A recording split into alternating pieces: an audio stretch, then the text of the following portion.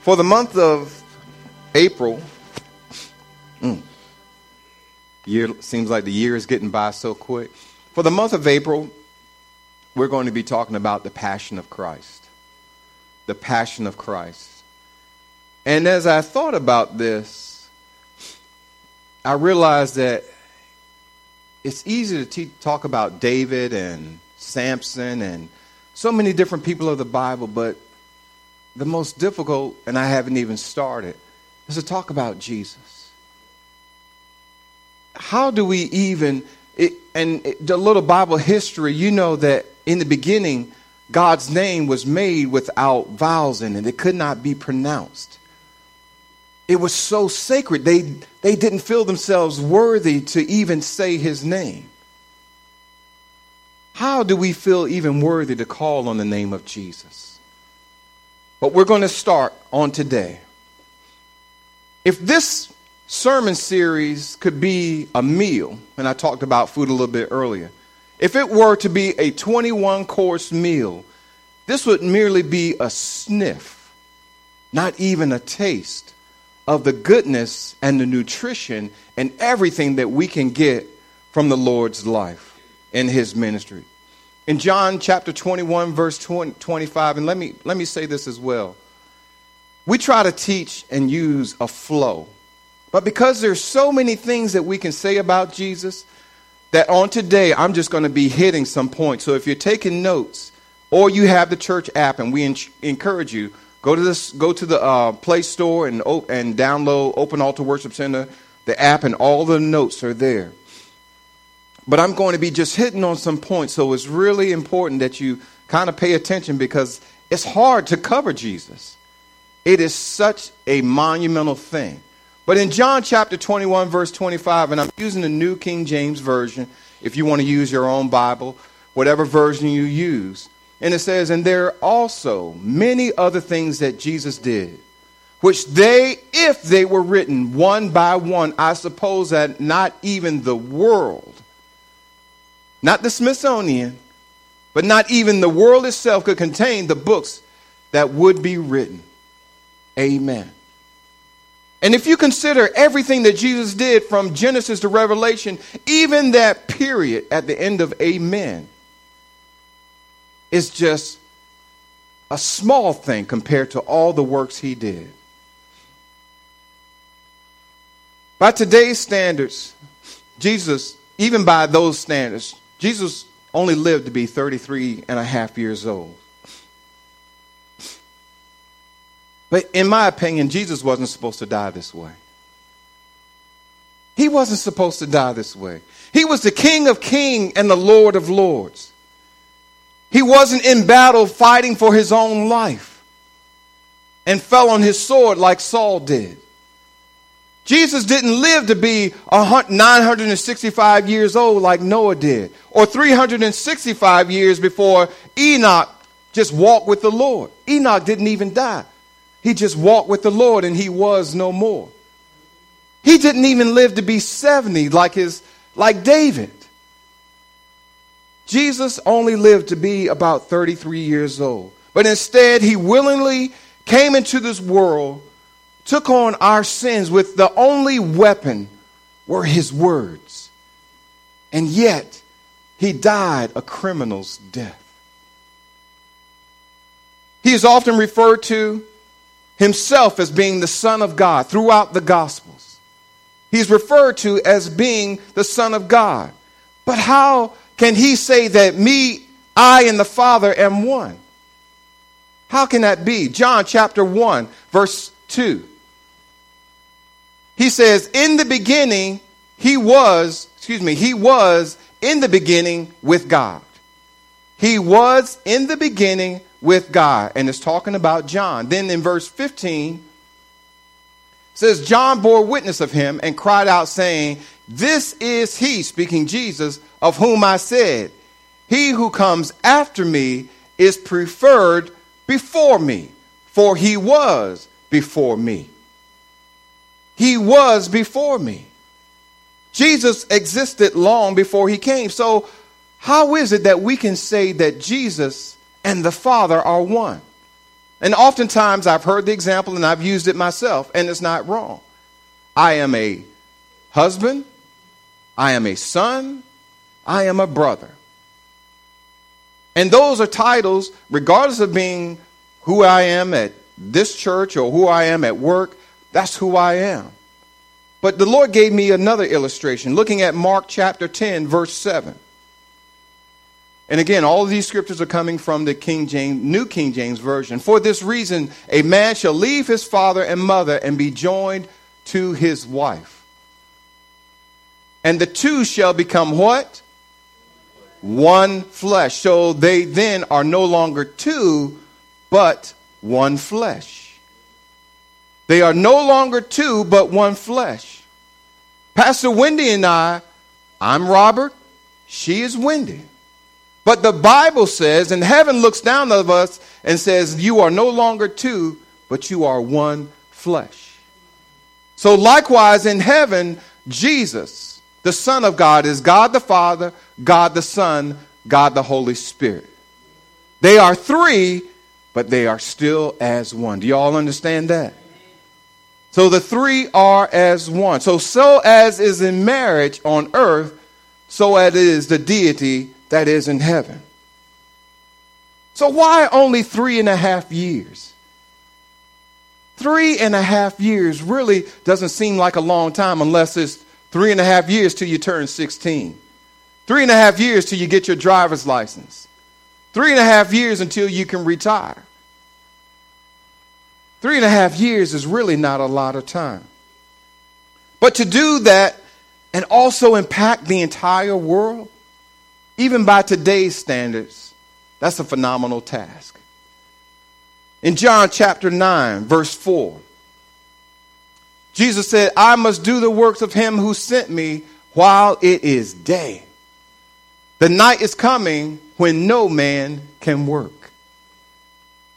So Jesus could only work while it's day?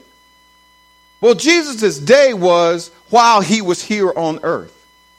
That was his daytime. He wasn't talking about the physical light of day. Because back in that time, the only thing you could do at night was by torches or by candles. Needless to say, when the sun went down, I'm sure they went to bed shortly thereafter. But there were times when Jesus, and if you look in the Bible, not going to get into it, but there were times when Jesus did things at nighttime. When Jesus walked on the water, he walked at nighttime.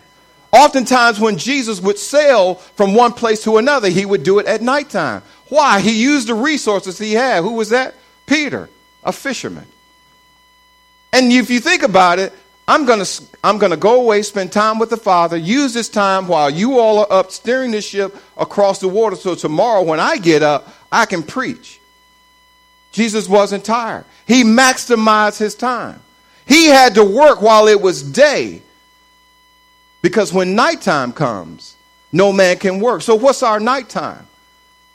God knows we have problems. We have struggle. There are going to be things that you have to deal with. And that's your nighttime. I spoke with a young lady yesterday and she's struggling. She's saying, I just lost my job. Her job just shut down. And God knows. The Lord says, I've been touched with every feeling of your infirmity.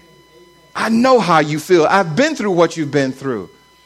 Not that Jesus held down the 9 to 5, but I also know you're going to have your night times and you can't work while it's night. And some of us can.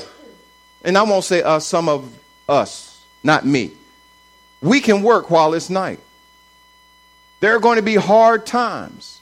You might lose your job, but it's kind of hard to walk up to somebody and say, glory, hallelujah, I just lost my job. How are you doing today? Glory be to God, I am unemployed. Woohoo! 3-day weekend. No. But once you dust yourself off, it becomes daylight. Lord, if you got me up to this point, you're going to get me through this point. Yea, though I walk through the valley of the shadow of death, I will fear no evil. I will fear no evil.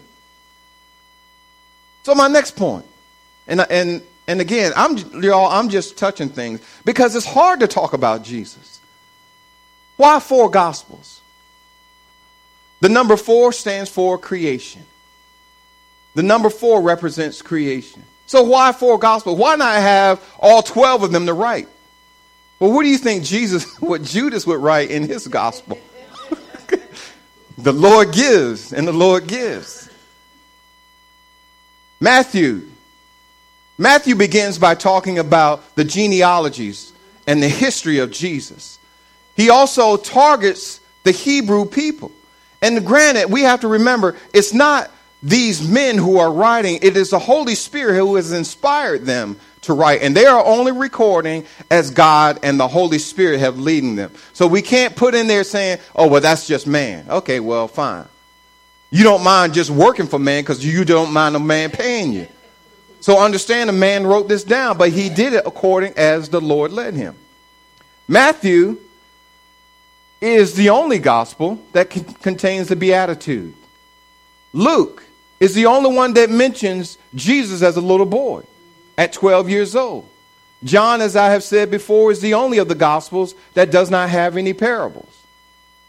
Mark, on the other hand, Mark is targeting a Gentile audience, but he refuses to get into all the specifics of the genealogies because he understands who it is he's trying to reach. So not to create conflict, he says, I'm not going to talk about those things. Luke is considered to be a great historian. If you ever read some of the chapters in Luke, they're a lot longer than the other gospels because he is a great historian and he wants to put as many details in there as possible. And the first 3 of the gospels are called the synoptic gospels. Synoptic gospels, meaning similar. And they tell often the same stories. John, on the other hand, and Luke is the only Gentile writer in the entire New Testament. He is the only Gentile writer in the entire New Testament. And then John by himself writes again the same story, beginning with the creation and telling of the Son of Man. In the Old Testament, God seems to be so untouchable, fierce, ready to deal out his wrath on those who do not obey his commands. In Exodus chapter 19, verse 12,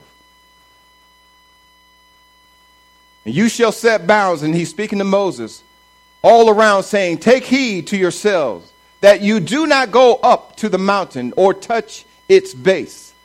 Whoever touches the mountain shall surely be what? Put to death just by touching the mountain.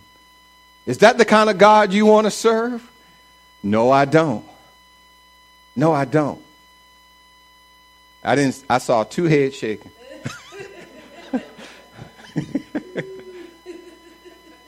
There's a white line, there's a traffic light, and there's a white line. The city is telling you don't cross that white line while the light is red. But how many people cross the white line? So what if every time you cross the white line, you got a ticket? It's like, but I didn't go through the light, but you crossed the white line.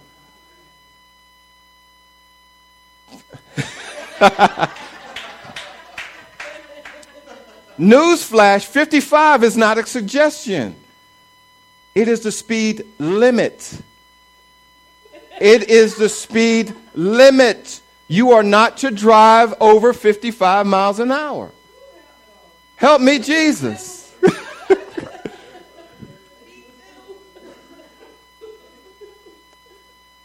How many of us, if that were the true law in the Word of God, would be guilty?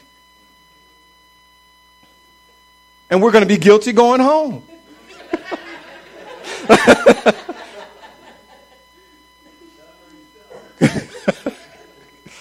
You shall know the truth, and the truth shall set you free. And I promise you this. Number 1, Pastor Robert Spady is guilty of breaking these laws. And if man puts it in place, God honors what man says. We think that we can sometimes think, well, it's like, well, I'm a Christian, I'm a child of God. I don't have to obey. Yes, you do. When we break the laws of the land, we'll answer to man, and then we'll answer to God. If you do what God says, you will only answer to God. Man will question you, but you'll only answer to God. That was not in my notes. But it was God's decision to give man another chance. God created Adam, the first living creature. He gave him everything he needed. He gave him a garden. And yes, he told him to work the garden. So work is not something because of sin. It was something God commanded from the very beginning. Gave him everything he needed. Peace, quiet, a beautiful wife. And Adam blew it. Adam blew it. But to his defense, who did Adam have as a role model? He didn't. He had perfect peace with God, but he had no role model. Confess your faults one to another, that you may be healed. The effectual fervent prayer of the righteous man avails much. Iron sharpens iron, so the countenance of one man sharpens another. But Adam didn't have anybody. But God says, I love you so much. I created you. I'm taking you back. I'm going back to court, and I'm using my son's blood to pay the price. God sent Jesus in the flesh to live among us as a perfect example, never allowing him to slip or sin, but to the ultimate level of obedience. Philippians chapter 2, verse 8. And being found in appearance of man, he humbled himself and became obedient to the point of death, even death on the cross. He was obedient, even to death on the cross. So how could God allow Abel to be killed, slain by his own brother? He's like, Abel? Yes. Abel offered a sacrifice unto God, and his brother couldn't stand him, so his brother killed him. Or Zechariah in 2 Chronicles chapter 24. Also died for the sake of the gospel. How could you allow these men to die for the gospel, but not your own son? Is Jesus too good? No, that's not a question at all. It is never a prerequisite in order to enter into God's riches and glory and to receive into heaven. Millions have suffered at the hands of misguided men. Millions. And as we prayed this morning, people are suffering right now over in these foreign countries because of their faith in the gospel. But to die these types of death is not a prerequisite to enter into heaven. God says through the Apostle Paul, I beseech you, brothers, present your bodies as a living sacrifice. Because for most of us, you're worth more to God alive than you are in the grave. Because I can witness to 2 or 3 people a day, or however many God gives you, show a little love or do something. I can do that while I'm living. So our death is not the sacrifice God is looking for. Because the greatest death that we will ever have to deal with is dying to self. That is the greatest death we will deal with in our lives. It's not that God didn't love his people, but during that era, which was known as the law, during the times of the law, God dealt with people differently. But Jesus drew people by love and kindness. For those who knew him and followed him, his approach and his callings were fascinating. When he told Peter to cast his nets on the other side, in Luke chapter 5, verse 8, when Simon Peter saw it, when he saw all that came in, and this is where, if you read in this chapter where it says, Peter had to call his partners to help him to pull in. That's why we call people our partners, because you all are helping us to pull this in. I can witness to people, and you can too. I can invite people to church, and you can too. And we all play a role in building the kingdom. But when Peter saw it, he fell down at Jesus' feet saying, Depart from me, for I am a sinful man, O Lord. Why are you saying this, Peter? Well, if you notice, Peter is a man who has a little bit of a temper. They came to arrest Jesus, and what did he do? He pulled out his sword and cut Malchus' ear off. Come on now. Jesus told you this was going to happen. That he would be arrested and that he would be tortured and hung on a cross and die for our sins. And Peter says, no, this will not happen. And Jesus had to tell him, depart from me, Satan. Get behind me. But why would he say then, depart from me, for I am a sinful man? Maybe it's written somewhere, but I didn't find it. But let's just use our imagination. Peter's fishing all night long, and he's like, you know something, boys? If y'all don't catch some fish, there's going to be a price to pay tonight. Somebody's getting fired.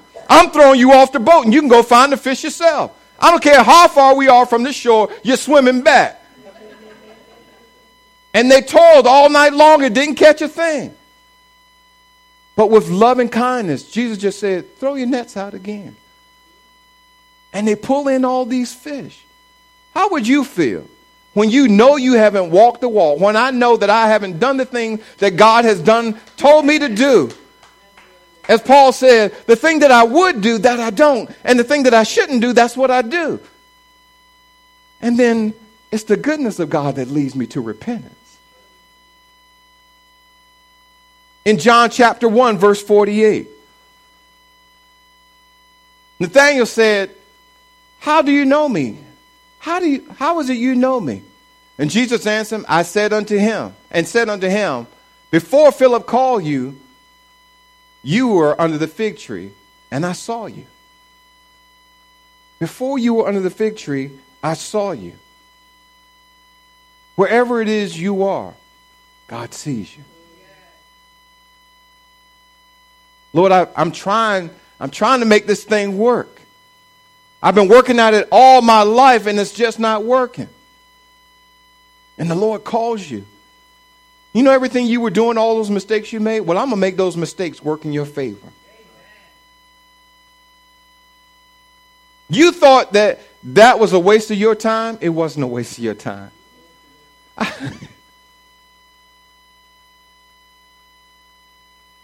You know, we have to be careful what we say about ourselves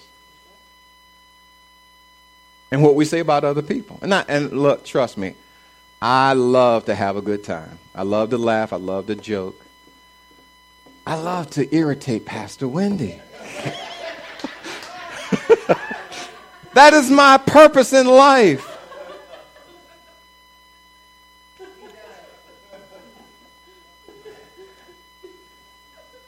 But I realized the other day, I'm a wimp. I'm nothing but a wimp. I'm not going to tell you who you are, but I realize I'm a wimp. You know what a wimp is? I'm a work in the master's process.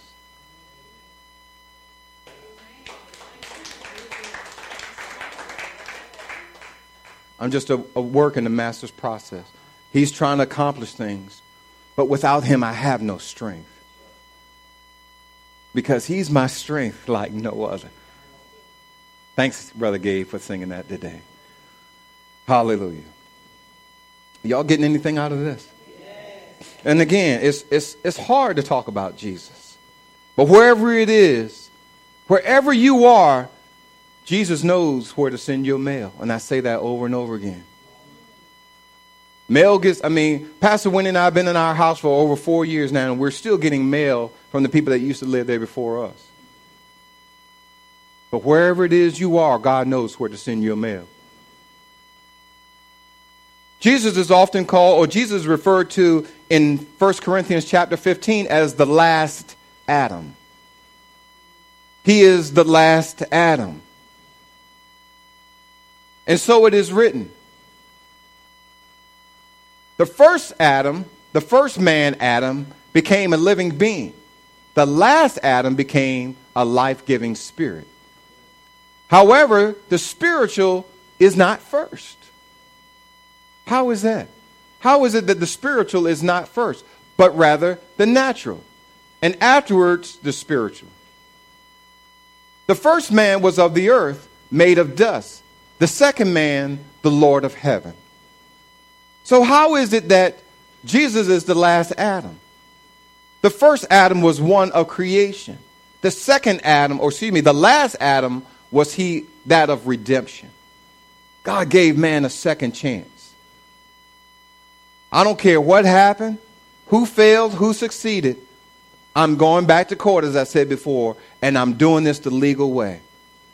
The first one being of creation, the second one of redemption.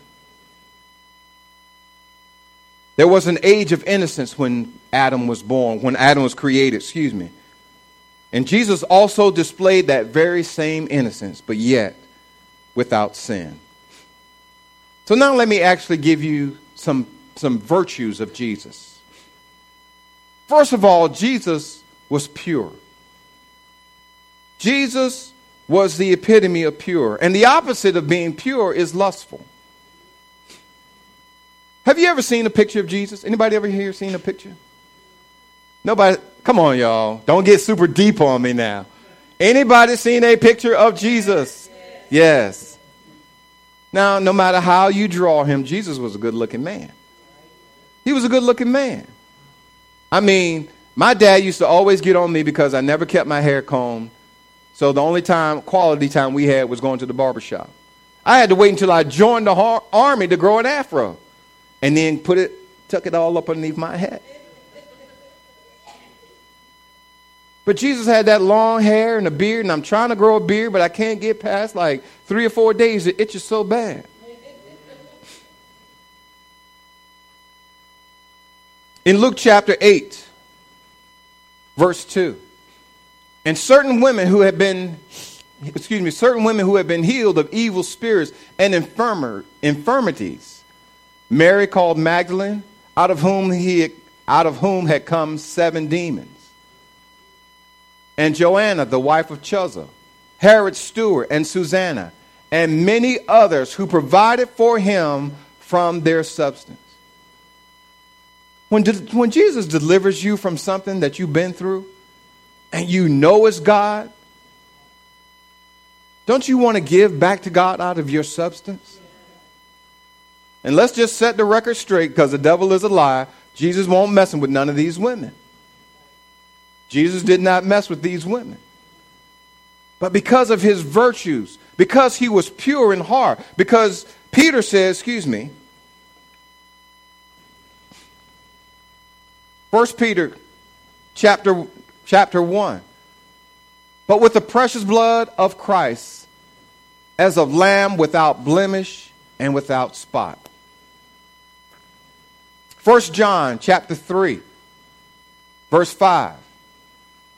And you know that he was manifest to take away the sins of the world, and in him there was no sin. And in Matthew chapter 5, verse 8, he says, blessed are the pure in heart.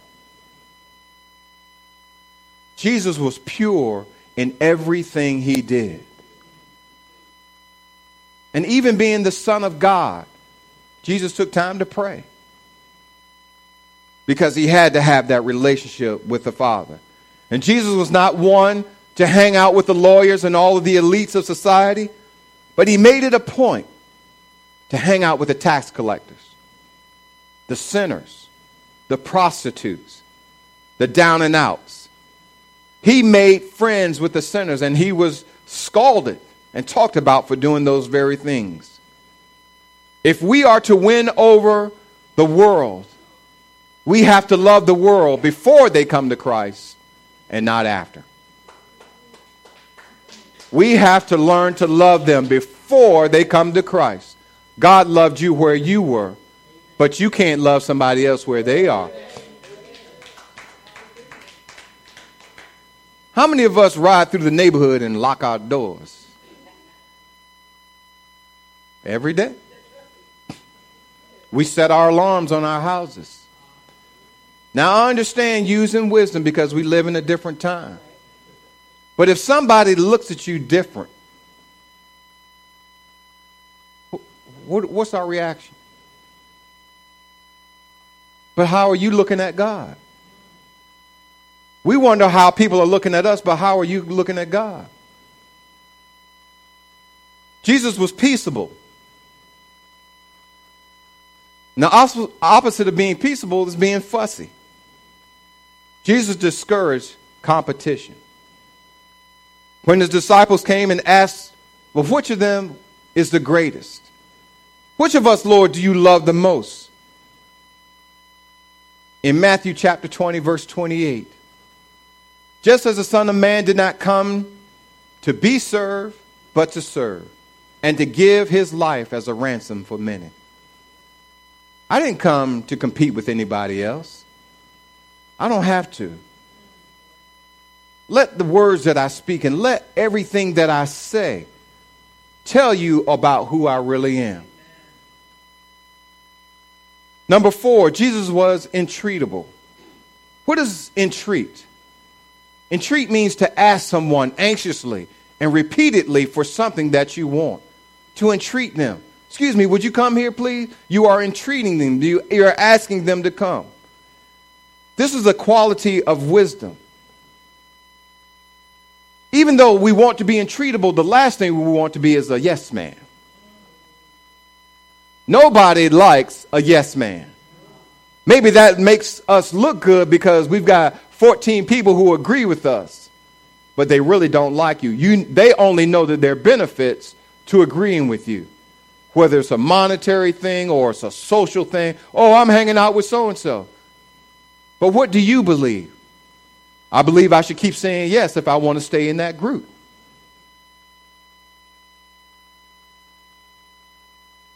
Jesus also was entreated time and time and time again. But where wisdom comes into place was Jesus had to know what his priorities were. But never did Jesus ever tell anyone no. If you came to Jesus and asked him to heal you, Jesus never told them no. Think of the centurion. Jesus knew that he was not at that time omnipresent. He could only be in one place at one time. So he says, please come, heal my servant. And Jesus said, go. He's already healed. He couldn't go and be with him, but he did not tell him no. And yes, number 4, Jesus was steadfast. And the opposite of steadfast is wavering. Despite the cries, despite the tears of those who watched Jesus hanging on the cross, he would not come down. A child is crawling up in a tree, and the mother and the father is yelling, come on down, you're going to hurt yourself. I know what I'm doing. Please come down, you're tearing me apart. I know what I'm doing, I can climb. And you watch them climb that tree, and it's like, where did you learn that? They cried for Jesus, come down off that cross. I can't. Where did you learn that, Jesus? Where did you learn to hang on the cross? Jesus was in good physical shape because of 3 years of walking. The only thing I ever found that when he rode was on a donkey to show a sign of humility. They cried and cheered, Hosanna, Hosanna. But Jesus was in good shape. But how do you practice suffering? How do you practice being tortured?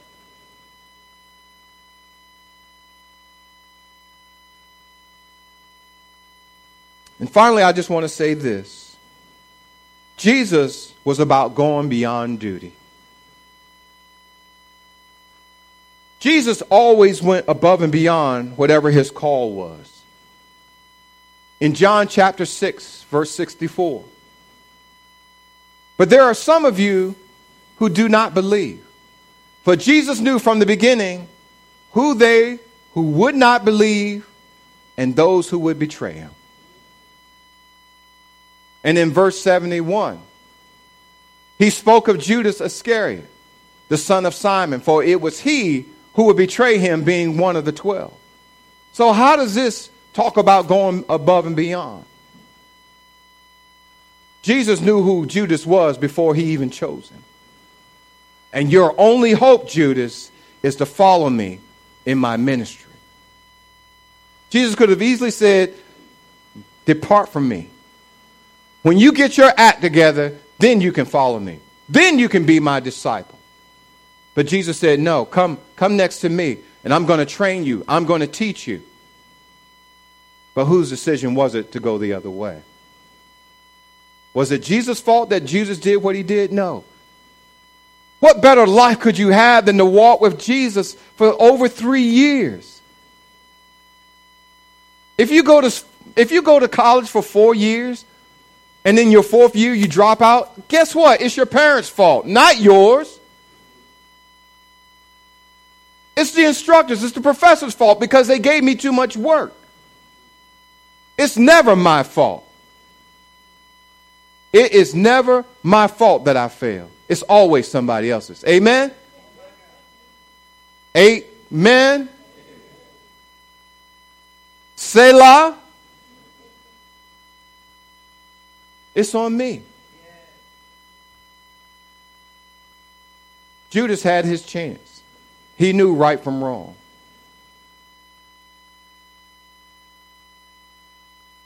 It wasn't enough just to be obedient. It wasn't enough just to walk with Christ. He had to follow Christ. And there's a difference. He walked with Jesus, but he did not follow Jesus. In Luke chapter 7, verse 17, and I'm almost done. And which of you, having a servant plowing or tending sheep, will say to him when he has come in from the field, come at once and sit down to eat? But will he not rather say to him, prepare something for my supper and gird yourself, and serve me till I have eaten and drunk, and afterwards you will eat and drink? Does he thank the servant because he did the things that were commanded of him? I think not. And so likewise, when you have done those things which are commanded of you, we are unprofitable servants. We have done what was our duty to do.